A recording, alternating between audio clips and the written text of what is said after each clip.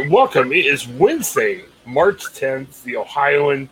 We're back. And speaking of days, Craig, I got to tell you, I don't know if I'm getting old, if I'm getting senile, if I'm losing all my brain cells or whatever. The past week, I have either woken up or halfway during the day have lost total concept of what day it is. Like if it's a Sunday, a Monday, a Tuesday. I don't know. Is that a sign of anything? I mean, you're a journalist, but, hey, you can be an armchair psychologist. Am I losing my mind or what's going on?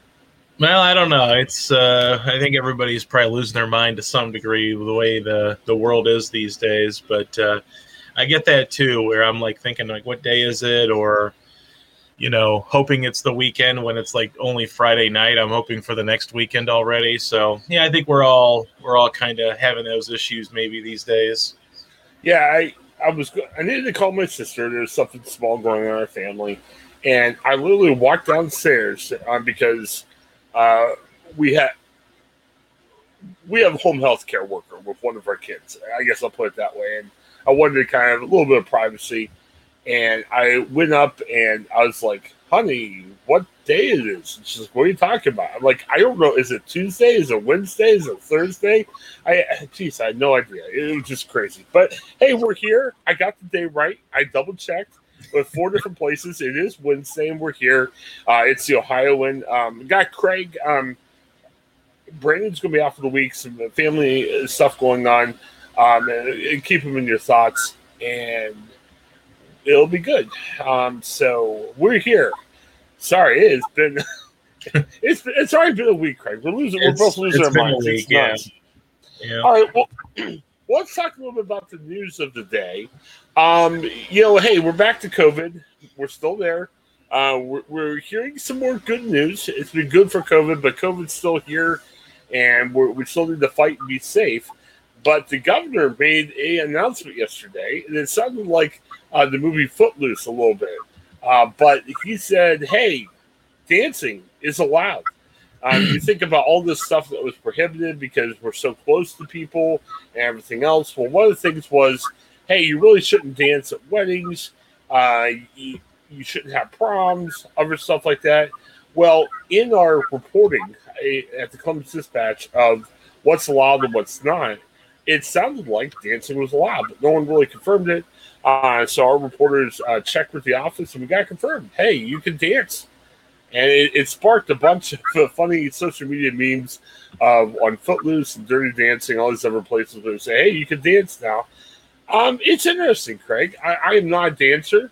Yeah, when I dance, my wife laughs at me, so I don't think you're going to see me out there dancing. But I look at it more broadly as, hey, it's another step. The war's not over. We're still continuing to fight, but hey, it's a step in the right direction.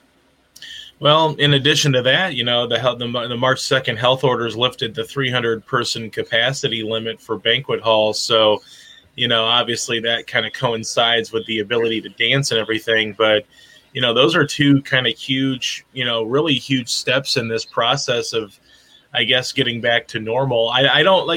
I'm still kind of skeptical about all this because I don't want to move too fast. I don't want to be like what Texas and Mississippi are doing where, it's the wild, wild west again where everything goes. You can do whatever you want now, basically, and no mask, no whatever. Now there are Republican lawmakers that are calling for DeWine to lift the mask mandate immediately, even though he's said that he would like to wait and see those numbers down even more. But you wonder if the numbers are going to drive down more when you have banquet halls open, you have wedding receptions that you can have, proms, dances, things like that, parties. This essentially is allowing parties now. So, you just kind of wonder if the numbers are going to, maybe uptick a little bit because of this. Well, I kind of wondered too. And yeah, hey, for the sake of the podcast, it is a step in the right direction. But I don't want to see these announcements coming every day. What if you just said every week? You know what I mean? Or maybe in one of his press conferences, with the governor, you could say, hey, we had a good week, so let's dip our toe further in the ocean and see if more could help. I mean, it sounded like, Monday we had anybody 50 and up could not get the vaccine. Tuesday. And again, it wasn't that the governor announced it. It was just the dispatch, the Cincinnati Enquirer, confirmed something that wasn't clear from Monday's press conference. So It's not like the governor's just announcing things every day willy-nilly.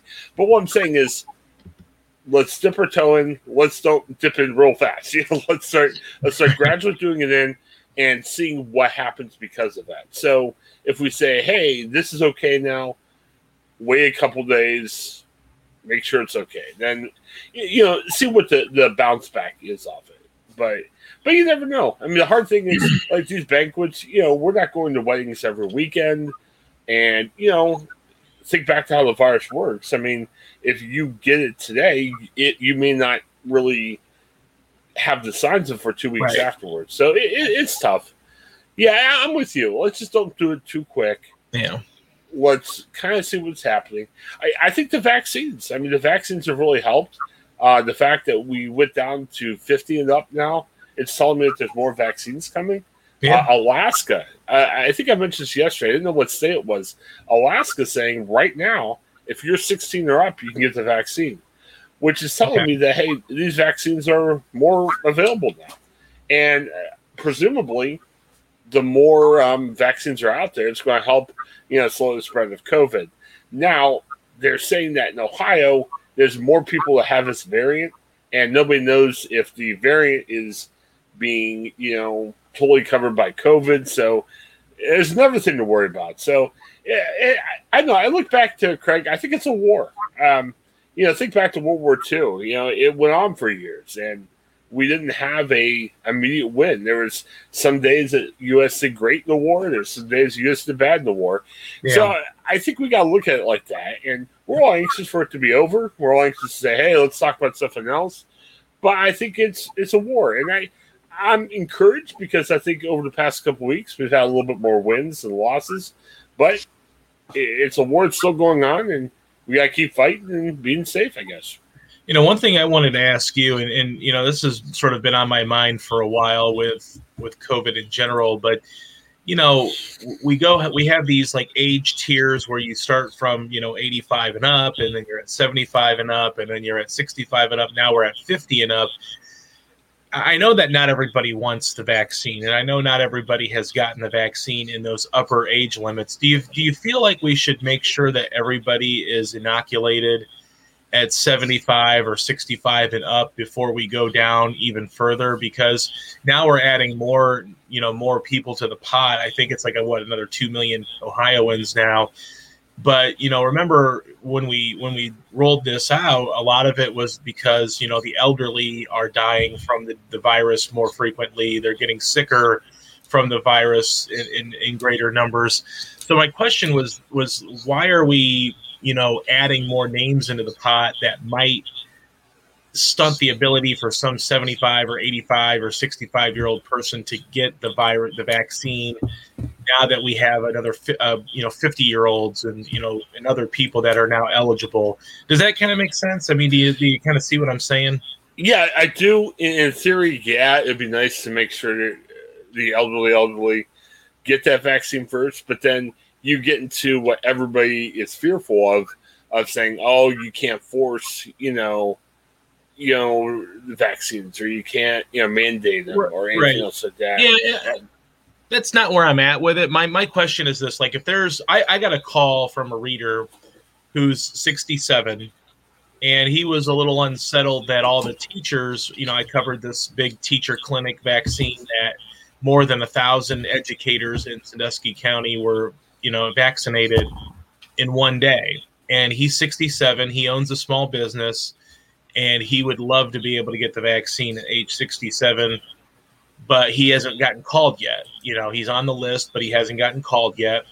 And he'd love to be able to offer it to his employees. Obviously, if you're a small business and he's, one of these small businesses that goes in and out of homes. But, he's like, well, these, the teachers have jumped the line and other people have jumped the line first, which is, understandable to some degree. But his question was, he's 67. When is it his turn? And, all we've been told is, well, it depends on when you've signed up and, how low on the list you are. But, when I talked to an epidemiologist in Sandusky County, they had said that, that's how it goes. It goes by when you signed up, who signed up first.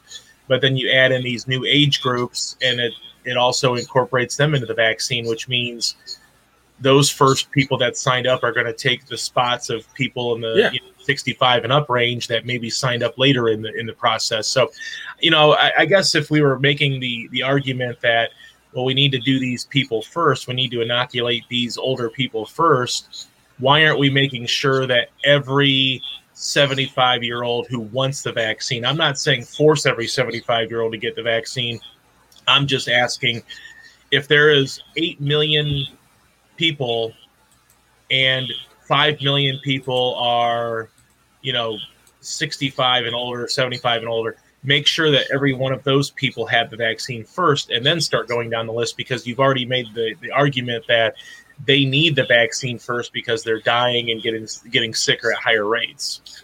Well, and I think that's why DeWine in his press conference said, hey, here is your chance. You've got that exclusive first chance. Right. Sign up. Because I think the hard thing would be is everyone is at some type of a risk. I mean, I'm not in bad health, but I'm not the most fittest person. So I guess my fear always was, hey, if I ever got it, I might be, just because, I'm not in tip-top shape, am I more likely to have these horrible effects? Now, it may not be true. Maybe I get COVID and I'm fine. Right. But I always get nervous about that. Well, so I guess my argument would be, hey, if it comes my time and I sign up, why do I have to wait for somebody that had 6 chances that hasn't done it yet? You know what I mean? So I think, and that's the one thing I got to be mindful of. Hey, I'm pretty busy during the week. I'm not excited about having to wait in line for an hour or two for a vaccine. But if I really want the vaccine when it becomes available to me, I need to sign up. So, I mean, in this case of your reader, did they sign up right away, or what was their situation? Yeah, they did. They signed up when they found out they were eligible to sign up, and obviously you have no idea how quick other people signed up in their age group, or or whatever. And also too, I think we got to realize that 75, 85-year-old people and above, they may not be as internet savvy. They may not have the internet. They may not have a computer. They may not know the phone numbers to call to sign up. It may take a family member finally saying, oh, hey, by the way, do you want the vaccine? So they may be late to the party. And I'm not saying that they don't, they can't wait their turn. It's just, we had this big emphasis on the elderly needing it more than anybody because they're dying at a much higher rate than any other age group. And they're getting sicker, and they're going to the hospital for it in a much, larger degree. So why not make sure that every Ohioan that's age 75 and older has that wants the vaccine, gets the vaccine, and not let 75-year-old people wait on a list until it's sort of their time. You know what I mean? So you're saying that, okay, so the news of the week is, hey, on Thursday, if you're 50 or up, you're eligible for the vaccine. And if there's other health conditions, like you can have type 1 diabetes, type 2 diabetes, and so on. So you're saying that, like, on that Thursday morning, if Joe Schmo, the 50-year-old from Findlay or wherever he lives at, signs up, and the 70-year-old guy signs up, the 70-year-old guy would get priority. I would think they should. I mean, I'm not saying that, the 50-year-old should just wait. And I do agree that I'm glad that they put these pre-existing health conditions in there too, to allow for people that, that may have a disease or some sort of a condition that, even though they're not 50 years old, it lets them jump into the list too. But, like we said, from the get-go, when the virus, when the vaccine was, being doled out, the governor made mention that we need to get these elderly people vaccinated first because of the risk that's involved with them. And I just feel like if you're a healthy 50-year-old, should a healthy 50-year-old get the vaccine because they signed up first before a healthy 75-year-old, when we're told that we need to inoculate the elderly first? And I'm not saying a 50-year-old person doesn't deserve it. It's just, right, should we continue adding people to the group that's only going to stretch out some of the wait times? When I was talking to the gentleman about the vaccine, he said, hey, we're getting 400 a week in Sandusky County. between the health departments and the hospitals that are doing it, and some of the pharmacies that are doling out. So that's 400 a week, and they had somewhere at that time about 8,000 people that have signed up for it in the age groups that were eligible. That was just at that time. That was well before the 50-year-old age limit. And he said he could be waiting until July before he gets a vaccine if they only continue getting 400 a week. Now hopefully that's not going to be the case, but he did the math and he thought there's still thousands of people that have not been vaccinated yet. Where does that sort of leave me when they're only getting about 400 a week, or so? Well, I'll be honest with you. Maybe that's where Craig, you make an appearance on DeWine's press conference. No, seriously, because I think the messaging that we're getting is, hey, there's more vaccine available. That's why Alaska. I mean, and I know Alaska doesn't have the population of other states, but still, I mean, hey, when you hear Alaska, anybody 16 and up can get the vaccine. I mean, that's to me, that's a sign that there's vaccine available. And the messaging I've heard, especially from places like Ohio, not everybody's choosing to get the vaccine either. So I mean, I'm kind of wondering. Like we did a story, the Schottenstein Center here at Ohio State University, where the basketball teams play. They have clinics, and one of our reporters got his own vaccine there, and he was talking about, hey, there's not many people there. I mean, it's pretty available. You go in, it gets done, and you come out. That might be a story. I mean, in case you don't know, Craig's a reporter up with the Fremont News Messenger up in Fremont, Ohio. And, if you're not getting as many vaccines up where you're at in Sandusky County, that might be worth a question, because it seems like maybe some of the more populous areas have more of a readily available vaccines. I mean, it's not like Columbus has tons of extra vaccines, but right. I don't hear that as much of Columbus as vaccines being an issue. And, that might be a question, honestly, to ask. Yeah, and I in talking to, I talked to the sheriff up here, because obviously police and fire and child care workers are now eligible under this new phase. And I know that the sheriff told me that he was going to be getting the Johnson & Johnson vaccine. So I'm not sure if the Johnson & Johnson vaccine helps expand their rollout and allows them to do these extra people. But again, the health department, we talk to the health department a lot, and sometimes they don't know how many vaccines they're going to get until the day before they get them, essentially, or maybe a couple of days before they get them.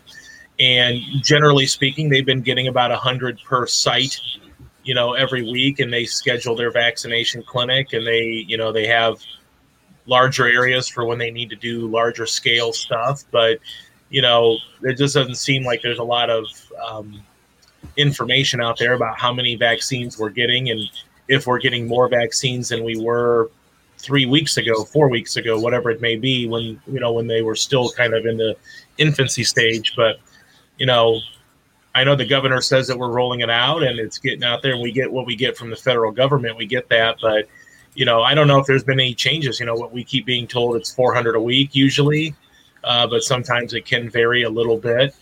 Sometimes the health department gets 100, sometimes they get 200 in a week, but it just seems like, we're adding more people, but are we really getting more vaccine as well? Well, I mean, it's an unanswered question. And honestly, I would even, I mean, seriously, I think, we do this on time, but, for work, I mean, that's a great question. Maybe start out by talking to State House reporters and just make sure that, we haven't missed any reporting on that. But even if they've had written about it, you can probably write a story with their reporting, and if that question hasn't been answered, right. Yeah, I mean, it's definitely worth a call to Ohio Health Department, or if you want, you can make your first appearance on the DeWine press conference. I'd vote the liar, man, Craig. I mean, that's my dream. Yeah. Well, so. I don't even know how you would go about getting on there, I mean, I don't know if you have to have a golden ticket like Willy Wonka and the Chocolate Factory, or... Well, you got to talk to your friend Dan Tierney. I mean, we're talking to Dan about the possibility of coming on the show.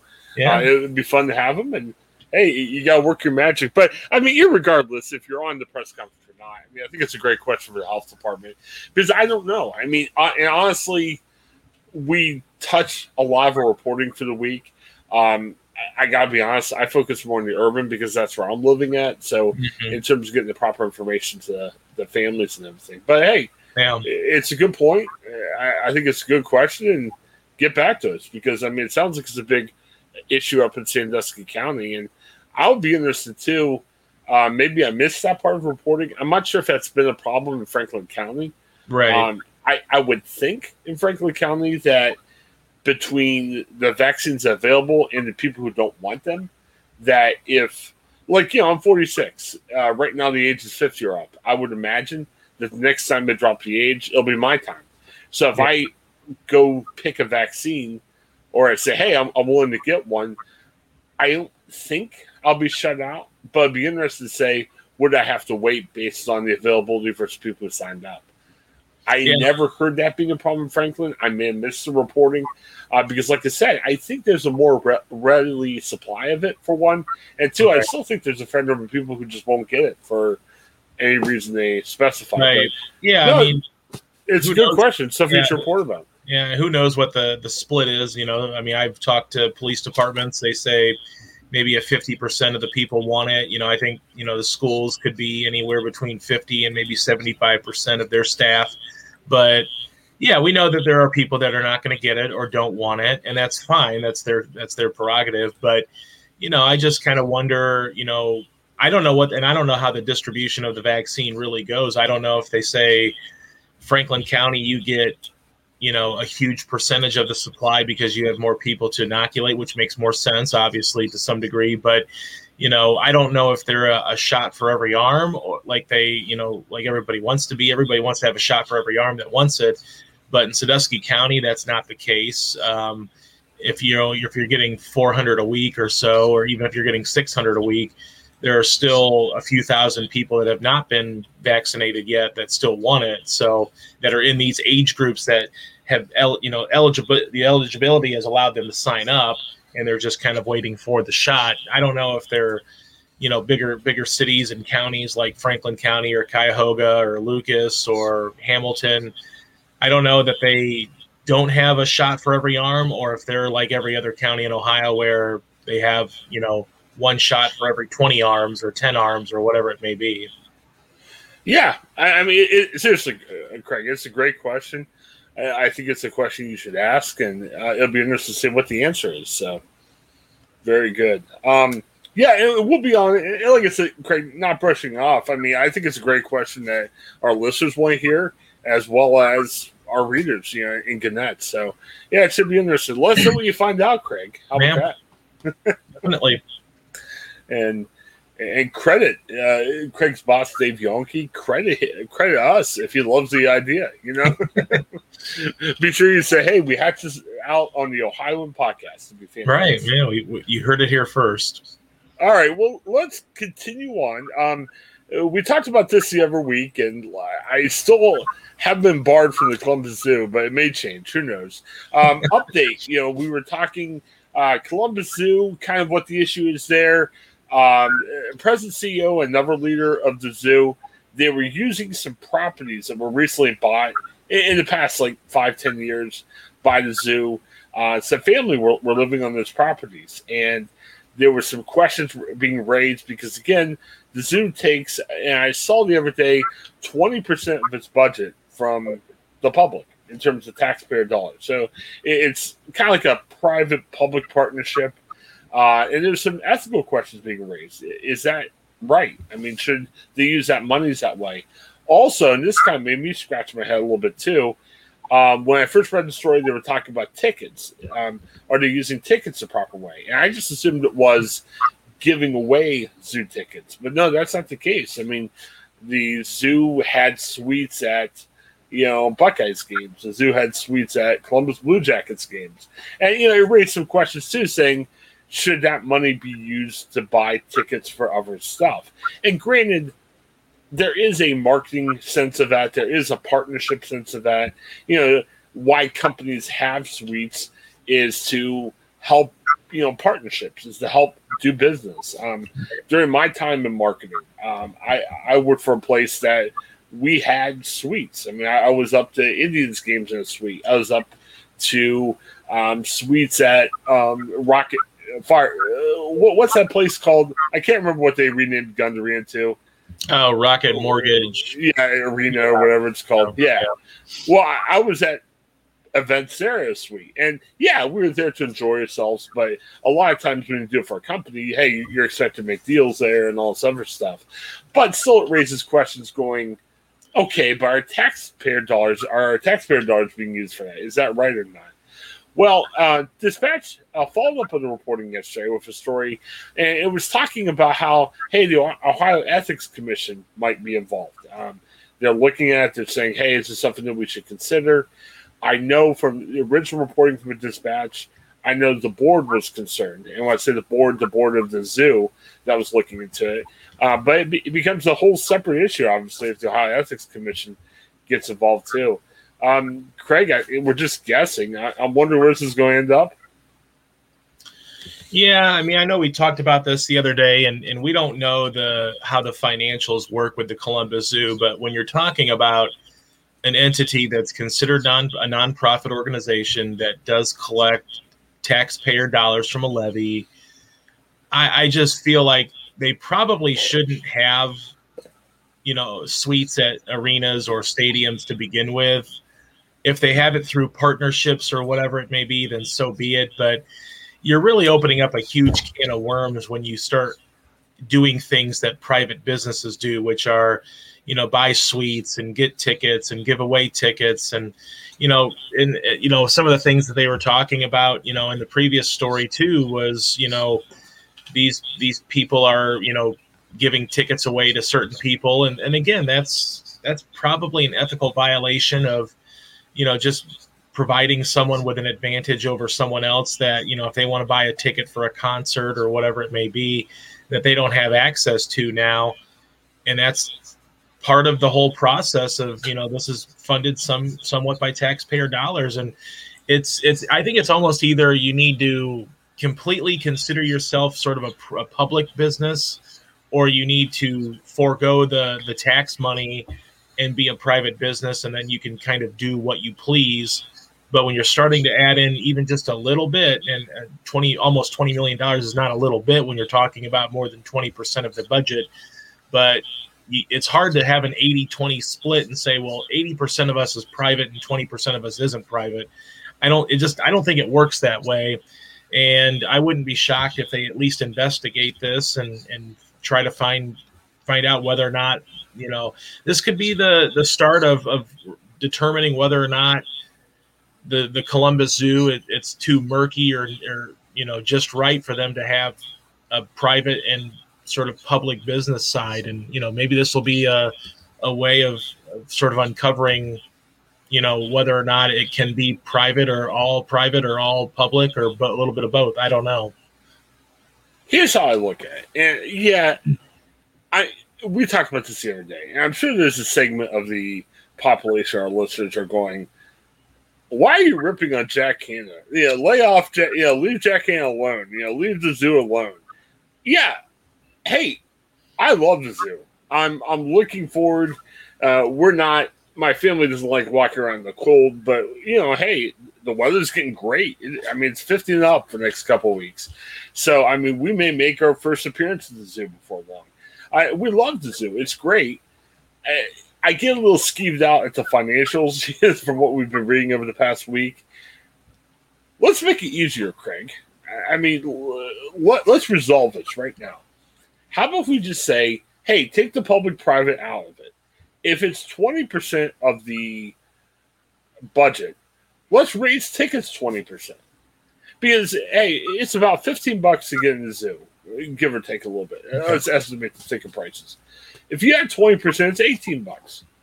Which, hey, that's a little bit more. But it's not life-changing. You know what I mean? Now, the argument that the zoo would make is because of the pandemic, there's been way fewer people coming.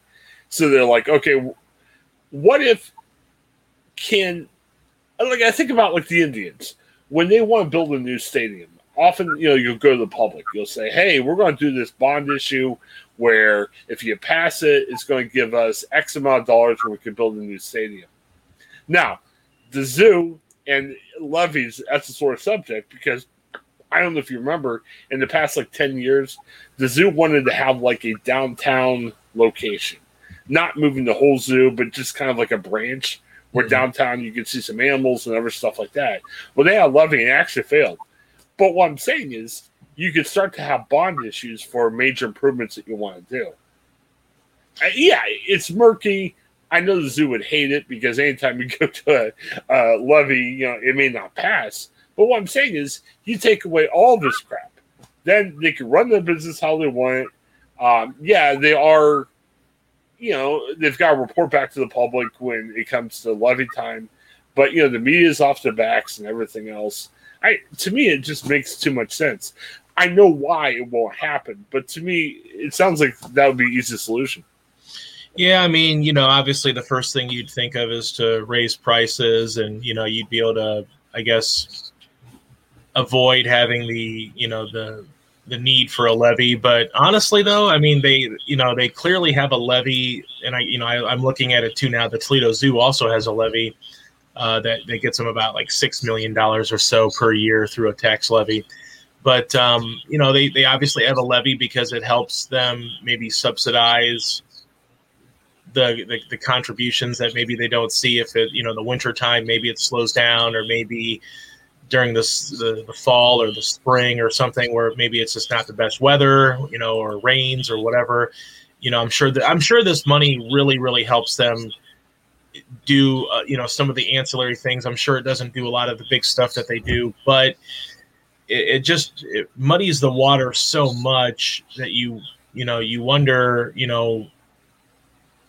what else is going on, right? I mean, that's your first inclination is when you hear of something as simple as someone renting a home to someone or giving, zoo tickets or, executive suites or, whatever it may be to people, you kind of wonder if there's anything else going on. I mean, I'm not trying to accuse the zoo of anything, wrongdoing, but that's your first inclination is, well, what else is happening? If they're willing to cut a corner by renting a home to a family, family member under the guise that, oh, well, they're going to get some stuff done and we're going to be able to resell this property for even more profit.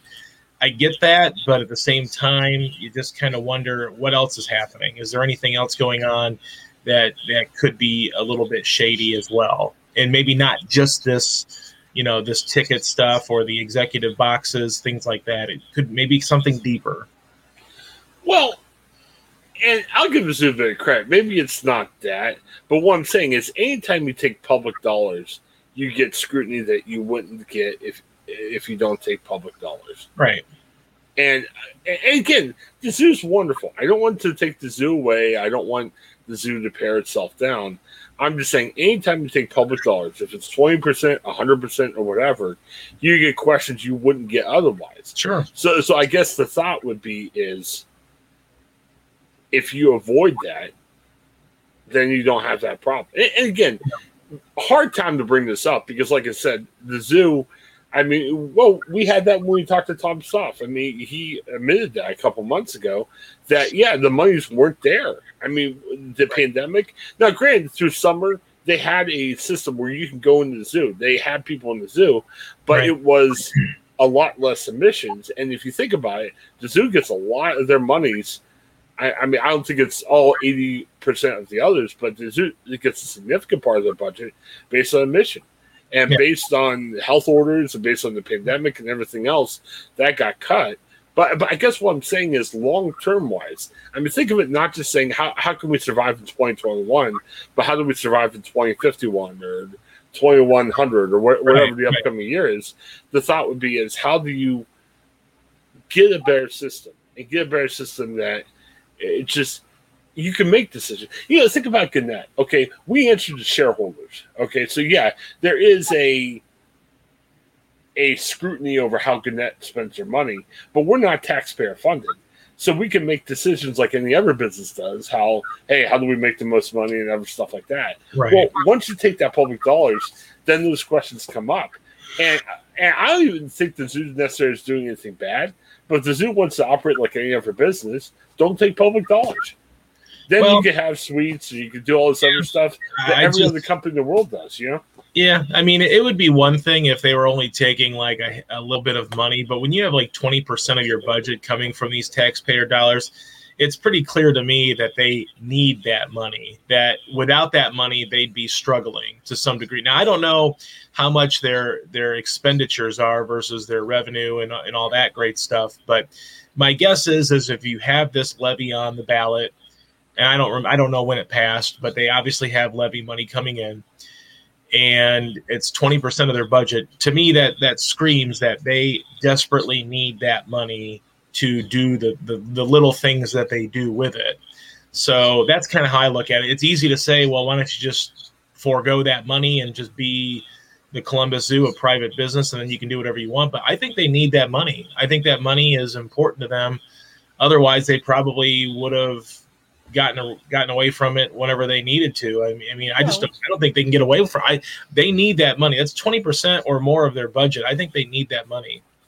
Or can you look at based on the fact of say, okay, what if you did 20%? No, I get everybody in business are probably screaming at us, going, "You idiots! Why are you saying this?" But you know, the zoo's done a lot of major improvements. Do you just sit there and say, "Hey, if we had 20% less, maybe we don't do as many major improvements as we had"? Well, yeah, but I remember when we were talking about this story the other day. I think they said that their levy money goes to sort of like not little things, but it goes to some of the ancillary things, not like the humongous, gigantic projects. Although I'm sure that some of that intersects with it. But yeah, I mean, they passed this 10-year renewal levy in 2015.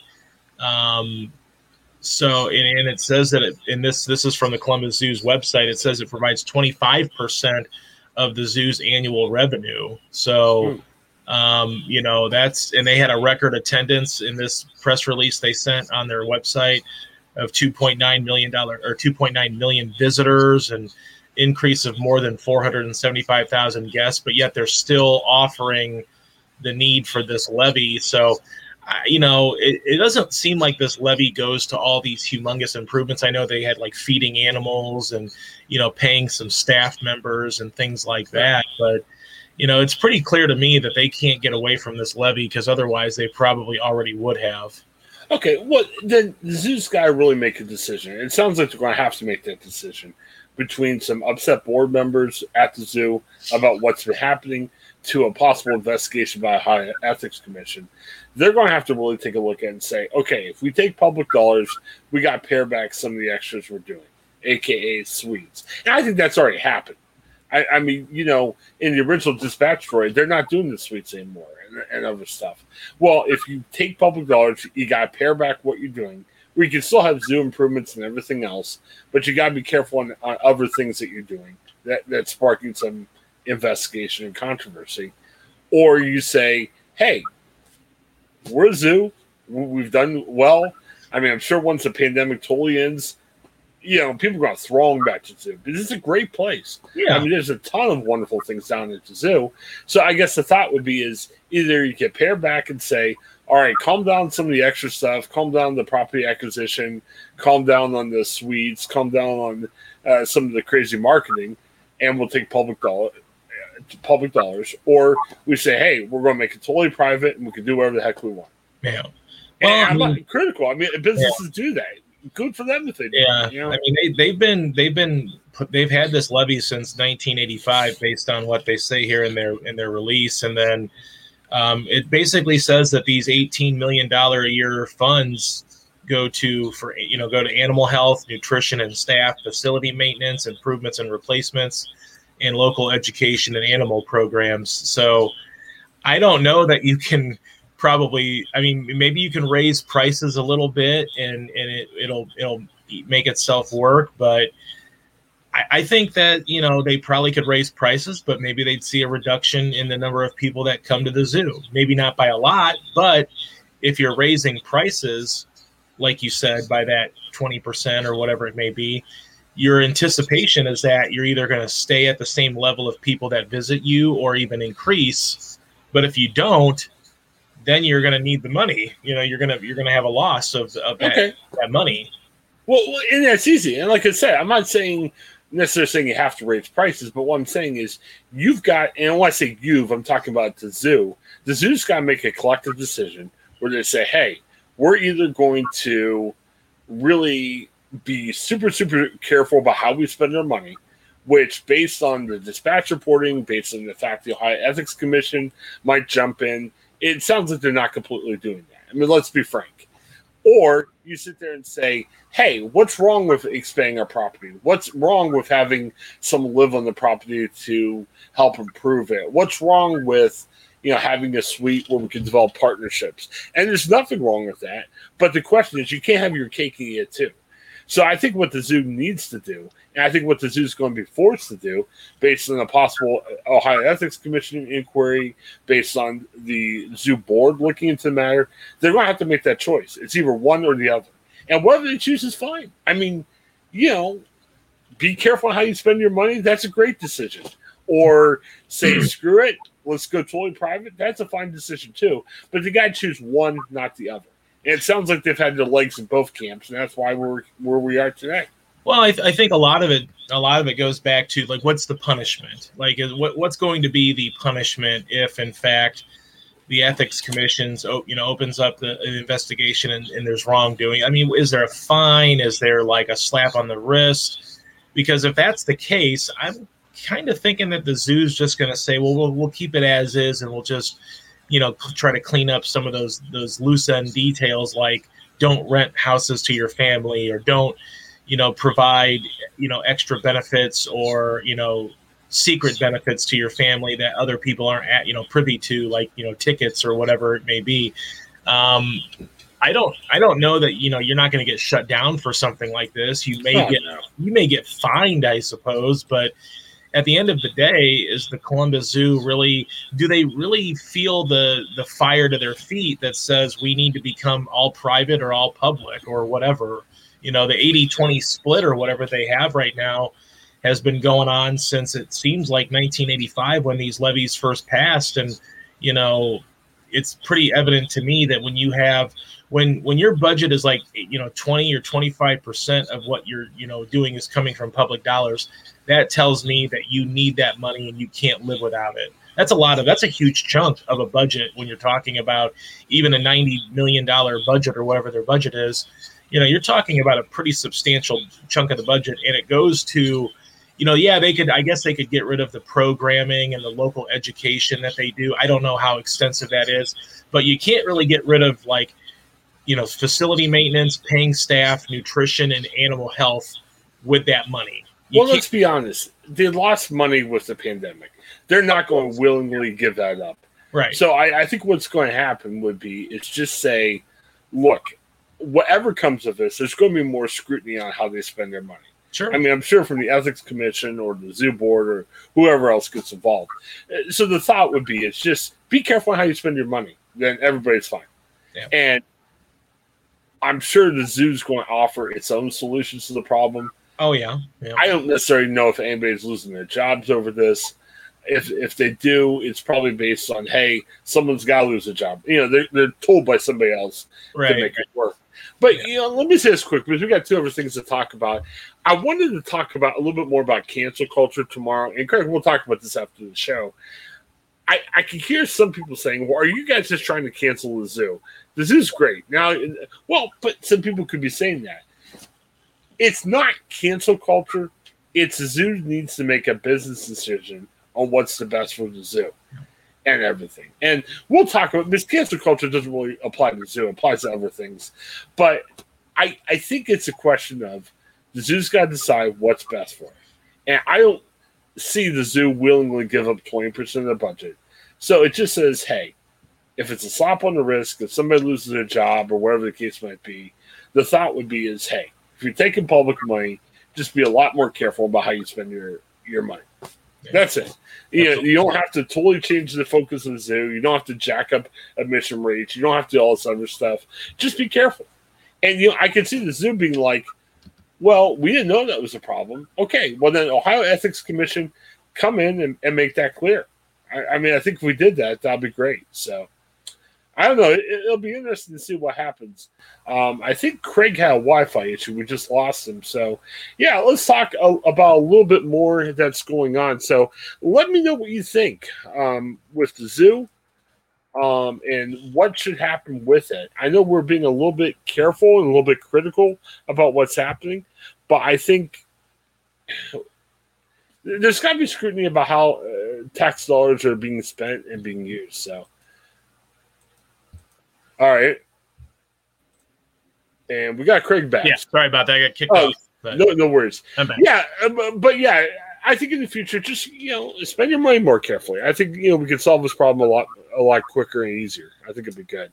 All right, hey, good conversation, but let's kind of wrap up with a couple of the other quick things that are going on. I thought this was funny, and hey, the fact that Craig's up in the Fremont area, we've talked about Jim Jordan a couple times.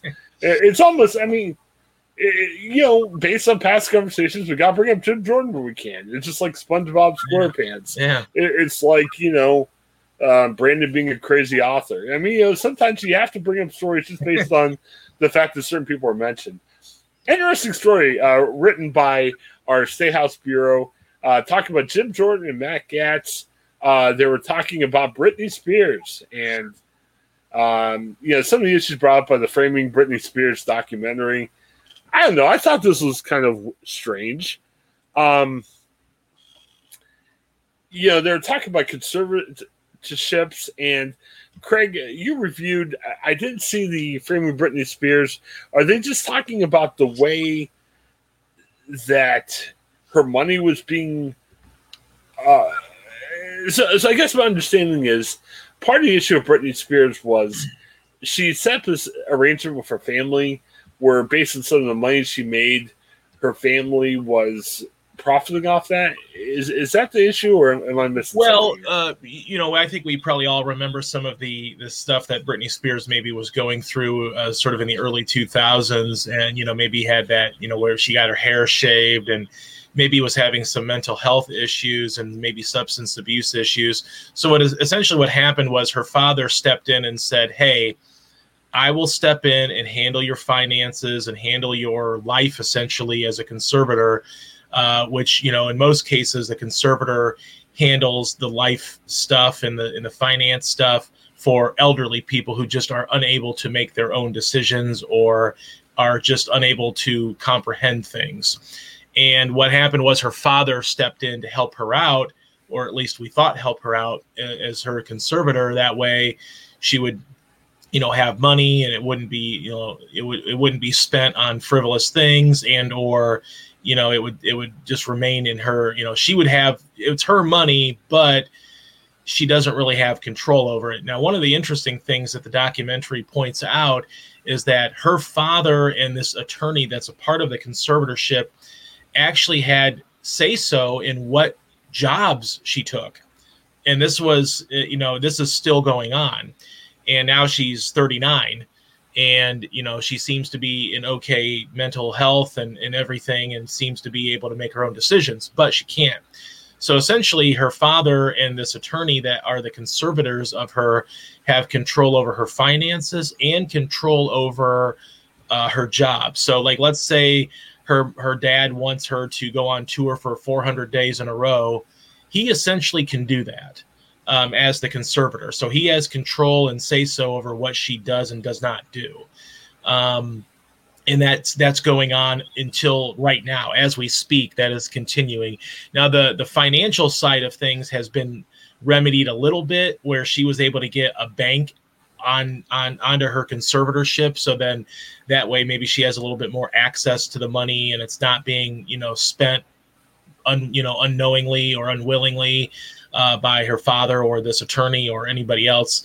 But yeah, essentially she's in this fight to say, look, I can control myself. I can control my finances. I can make my own decisions of work and what I do. In the documentary, they even mentioned that, her father and the conservatorship actually had say-so in who visits her at her home. So it was really kind of a scary situation for, you don't really see conservatorships for women that are 39 years old who seemingly understand that she can handle her own money, because usually people don't fight conservatorships. It's maybe a family thing where family fights family over it, but the person who's being helped with the conservatorship usually isn't able to fight and say, I can handle myself or I can handle my money. She obviously can, because she's a young woman who obviously seems to have her life back on track.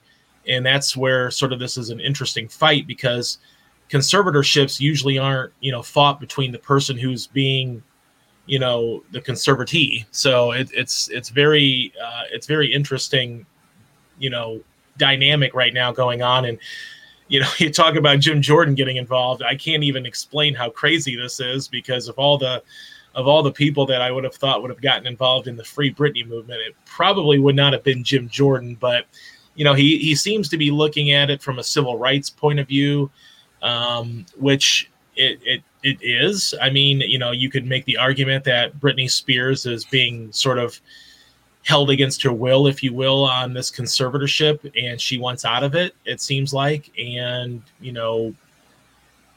it's just a sad situation all around. If you watch the documentary, it's a really fascinating look at, sort of her rise and fall, but also, sort of her getting back on track. And now she's in this fight of her life just to get control of her life.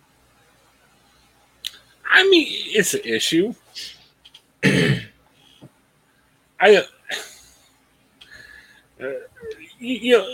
Look at your own life. Hey, you've got things you need to handle. I mean, you probably have, when you look at your work, your family, your friends, whatever the case might be. I guess the question I have is, it's an interesting issue, and yeah, it's definitely besieged Britney. It's besieged other people. I kind of wonder, is that the biggest issue that we're facing today? I mean, yeah, it's an issue.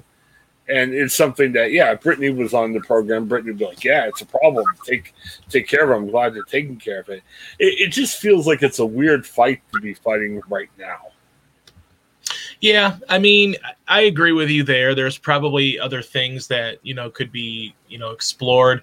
But I understand why these, politicians are getting involved, because at the end of the day, it's more of like a constitutional freedom. That's, they say it's, given the constitutional freedoms at stake, it just happens to be Britney Spears.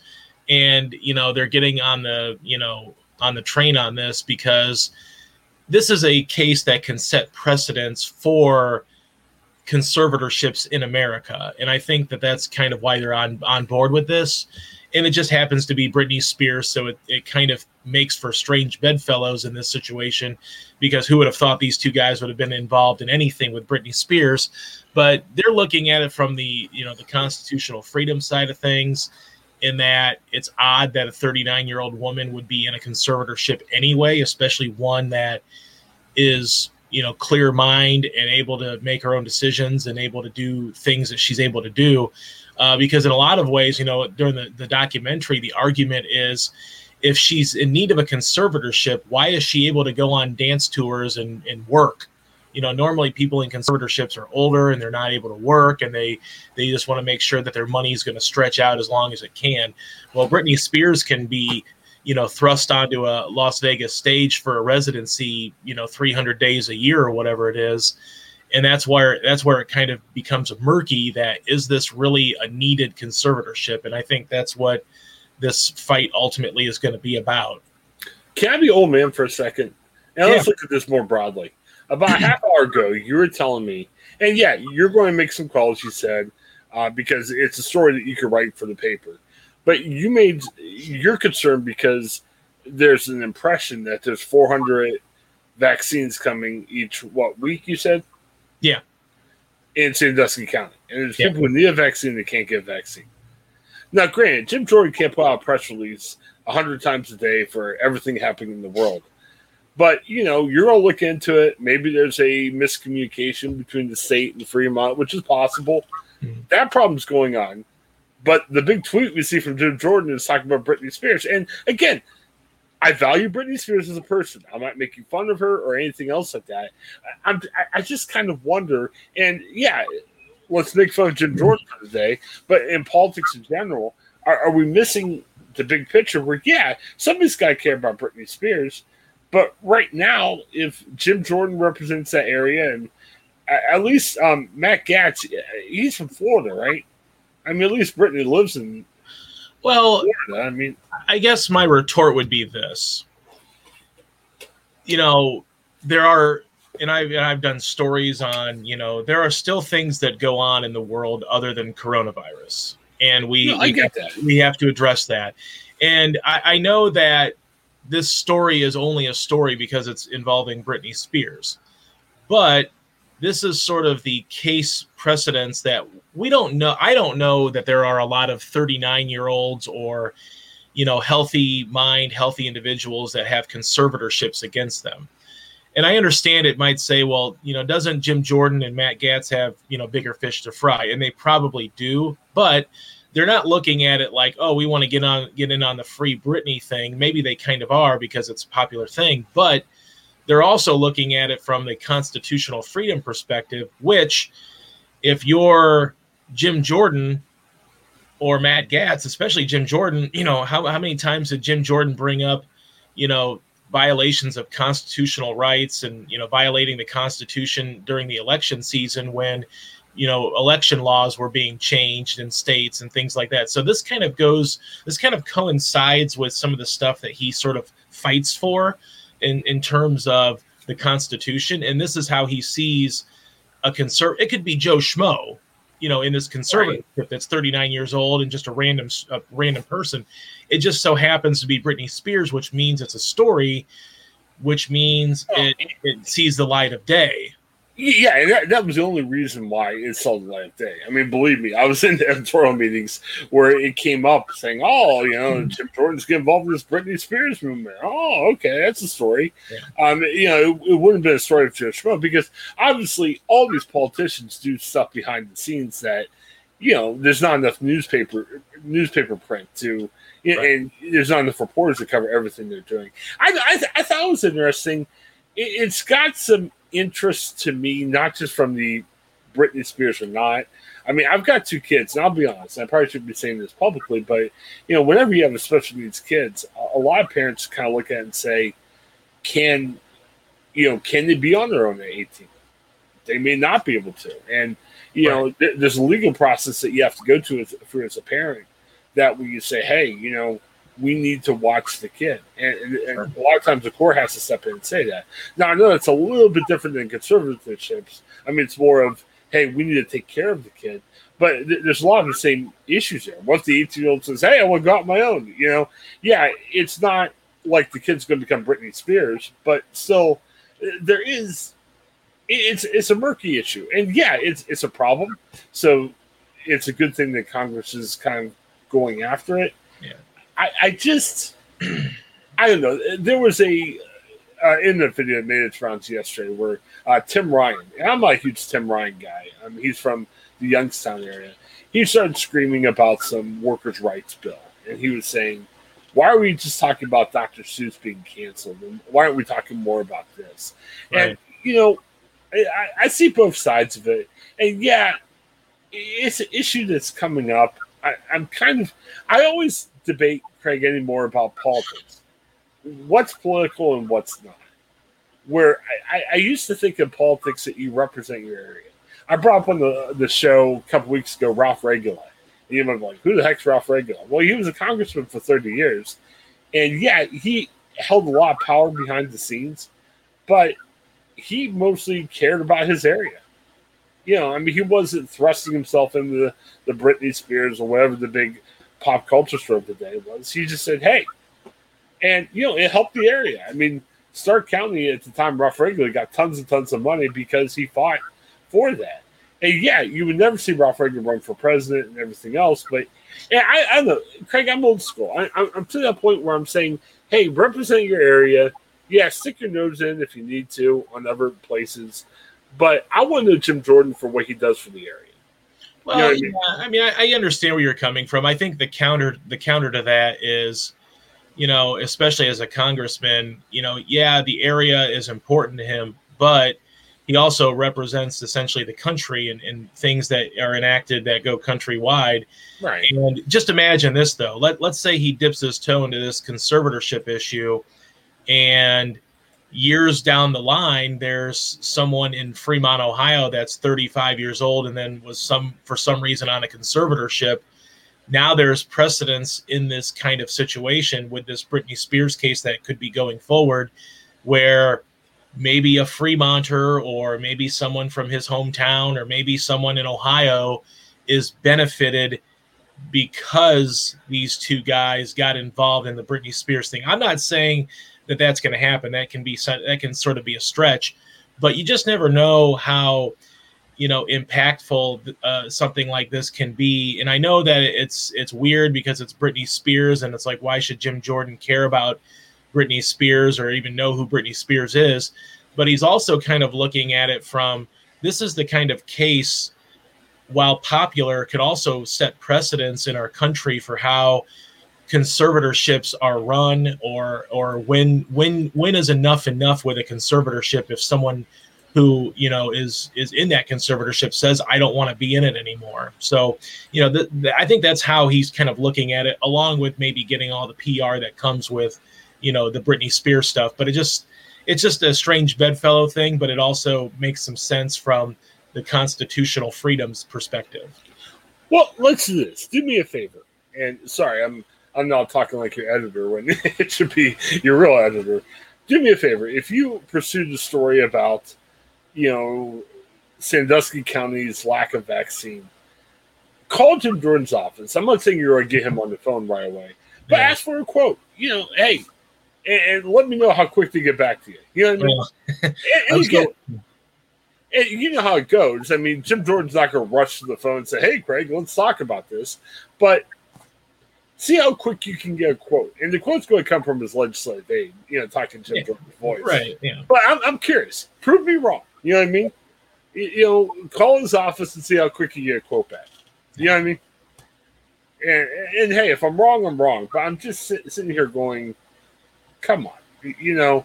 It's something fun that we could yell about in Fox News. I'm jaded, dude. I'm sorry. And you could say that about Jim Jordan. You could probably say that about most legislators in Washington right now. I'll put that.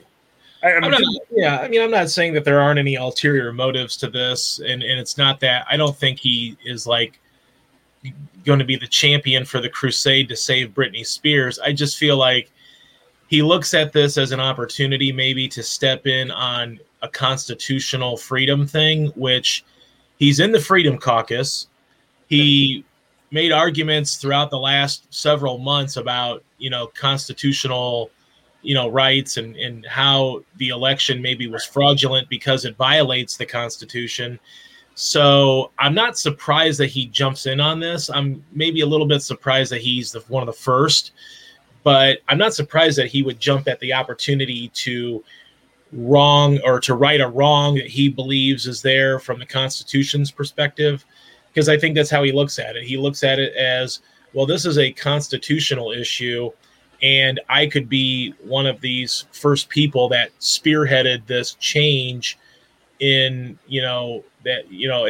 I'm not saying it's like a Roe v. Wade kind of thing, but he looks at it like this could change the way we look at conservatorships forever once this is settled out, or once, a decision is made. Maybe he looks at it like that. And when you're a champion for the Constitution, like he says he is, you can't really be surprised when he gets involved on something, even as weird as this, when it involves the Constitution and freedoms that come along with that. Well, I'm not surprised at all. I'm just saying that test that I asked you about was, hey, that's a story.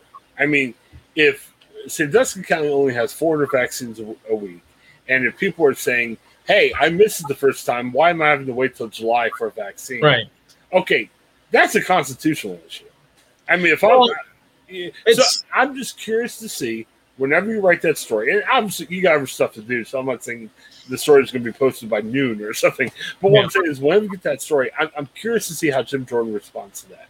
Because if it's on brand, he should be getting back over right and say, man, that's an outrage. We're going to do whatever we can to fix it. Right. I look at it this way, though, and I'm not naive to think that Fremont and Sandusky County are the only places that are not getting enough vaccinations. I think, it's easy to blame Jim Jordan or anybody in the House or the Senate that says, well, why is the rollout so slow? Well, you got to remember, too, they're not making the vaccine either. They're only getting the vaccine in the doses they get, and they dole them out to the states, and the states dole them out to the cities and the counties. So I don't know if we can hang that on the federal government. I'm not hanging anything on the federal government. But you're saying at least talk about it, right? But you were also saying too that why is he getting involved in Britney Spears when there's bigger fish to fry? Which there are. We all know that, but the job doesn't stop just because coronavirus is ongoing, or just because the vaccine is out there. They still have committee meetings. They still have other things. I mean, they're going through confirmation for cabinet members. So it's not like everybody just says, well, it's coronavirus, we have to drop everything for the next 12 months. They still have things that they have to do. They still have things going on. I've got stories on even the local health departments. They didn't stop child vaccinations last year because of COVID.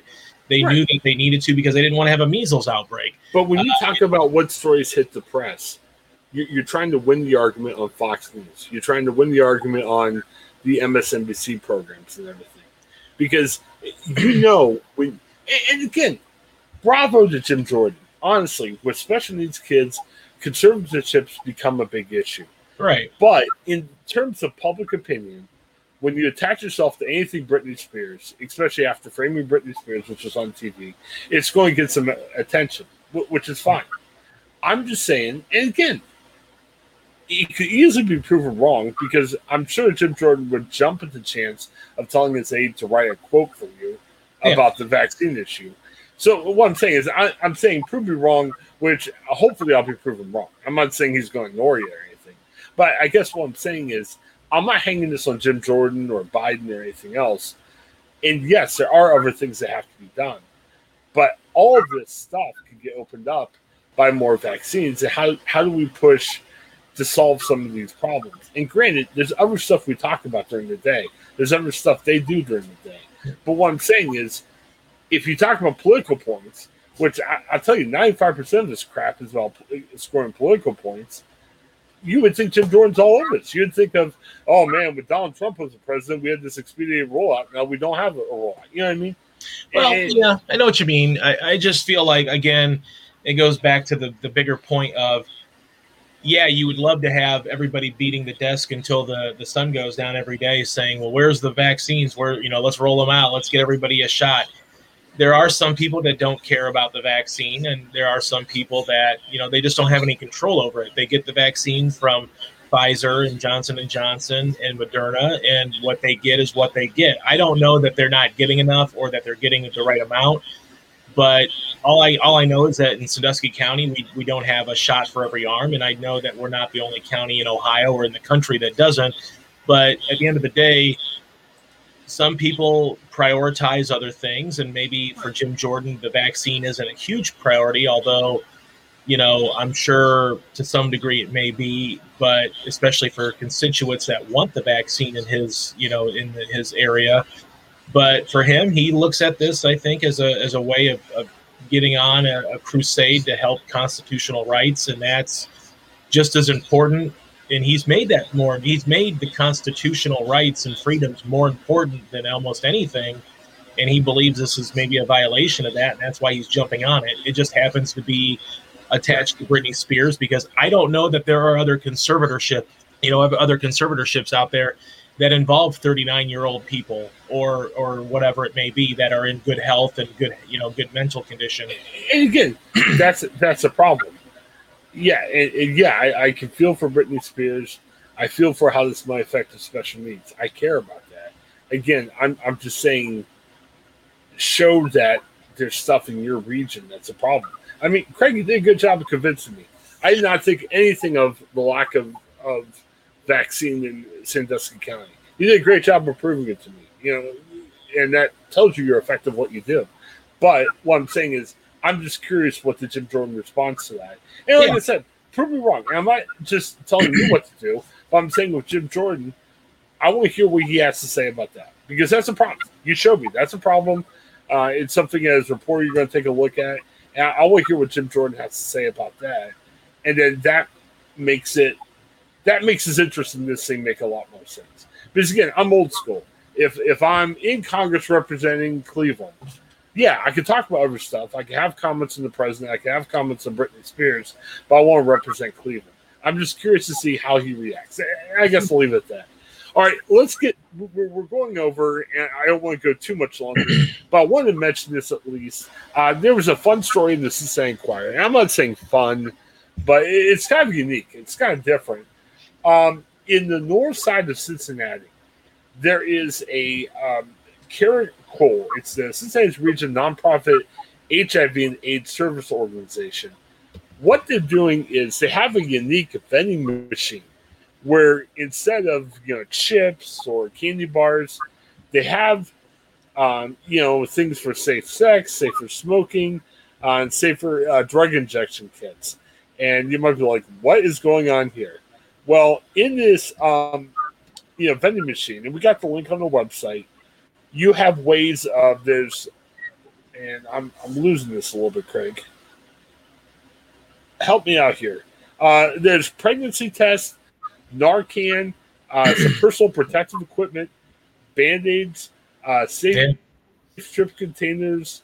So again, instead of getting candy bars and everything, you're getting things for, condoms, stuff for, to fight HIV, to fight drug abuse and everything else. And it's just kind of a symbolic way of saying, hey, here's a place that you can get that stuff if maybe you don't have the money or maybe you don't have the capability of getting that stuff.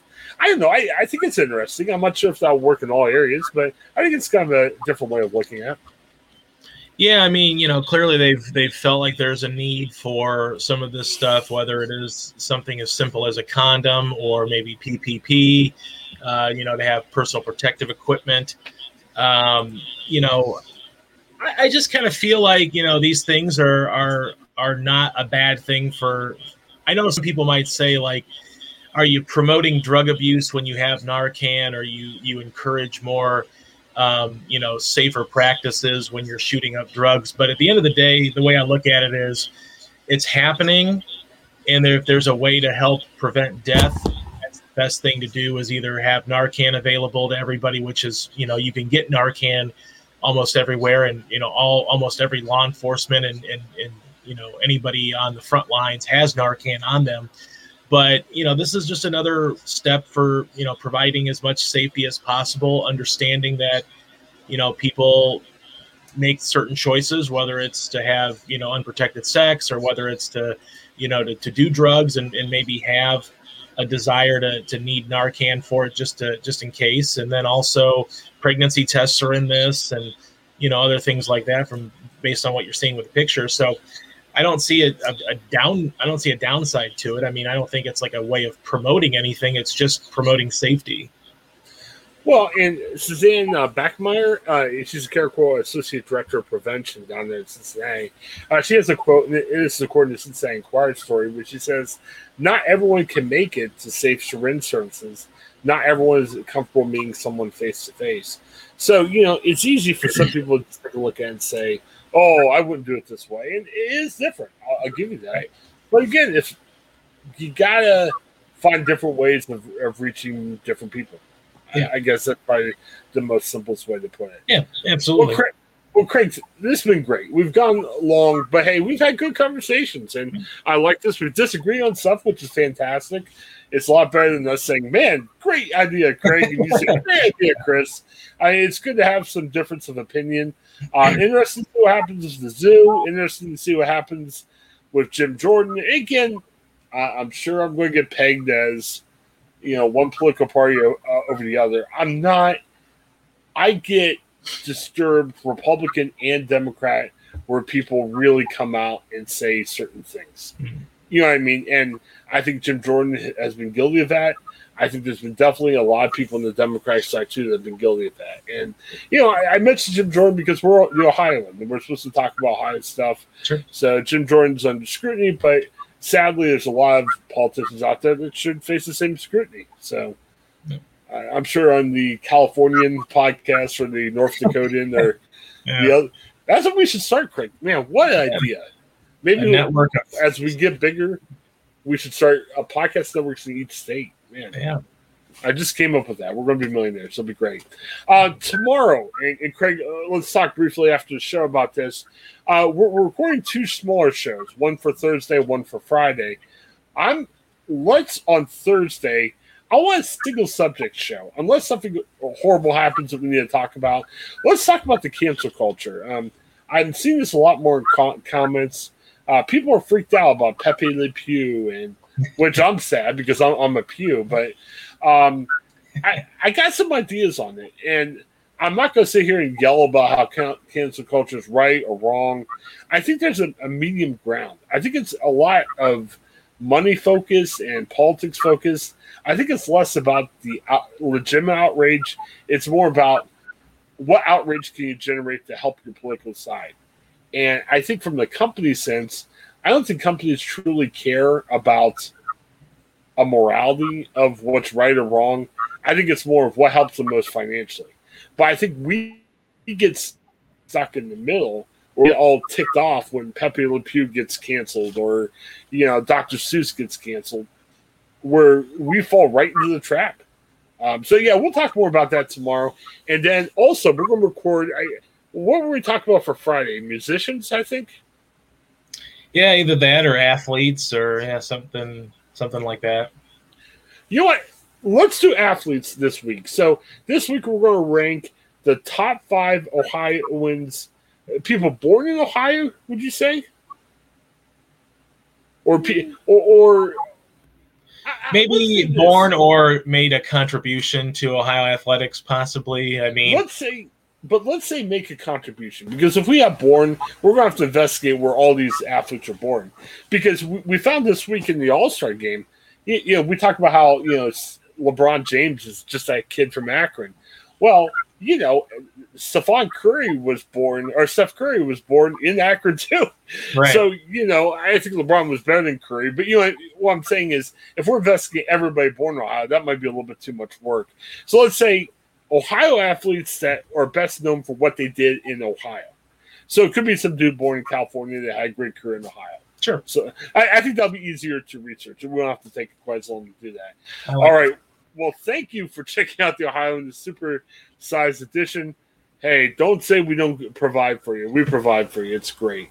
Oh, well, again, check out our sponsors. We didn't even talk about the other shows coming out today. Check our podcast feed. Please subscribe, because we'll drop all the podcasts in there right away. But on our blog, we got a lot of stuff. Craig, let me mention it real quick. I feel weird not mentioning it. You can see our Tom and Jerry podcast. Talked to Bob Garver, and Bob wasn't happy about Tom and Jerry. So there's nothing better than a grumpy Bob. I want to do a podcast with Bob Garver where Bob just gripes about stuff. It could be movies. It could be about anything else. A grumpy Bob's a fun Bob. That's what I say. So Bob rants about Tom and Jerry, and also our Steelers podcast, where honestly there's not much going on, but we updated you on JJ not going to the Steelers, and we updated about Big Ben getting the contract. Yeah. And then we pretty much made fun of Juju Smith-Schuster because he wants to stay for the Steelers, but the Steelers don't have money to pay him with their salary cap situation. So we kind of joked about how Juju's going to have to make the literal minimum wage. I mean, he's going to have to earn $7.80 hour to play for the Steelers next year if there's any way he's going to play for the Steelers, because they don't have money. So if you're interested in that stuff, check out the Steelers podcast. Well, for Craig, this is Chris. Brandon, keeping your thoughts. There was a death in the family. So keep the family in your thoughts and prayers.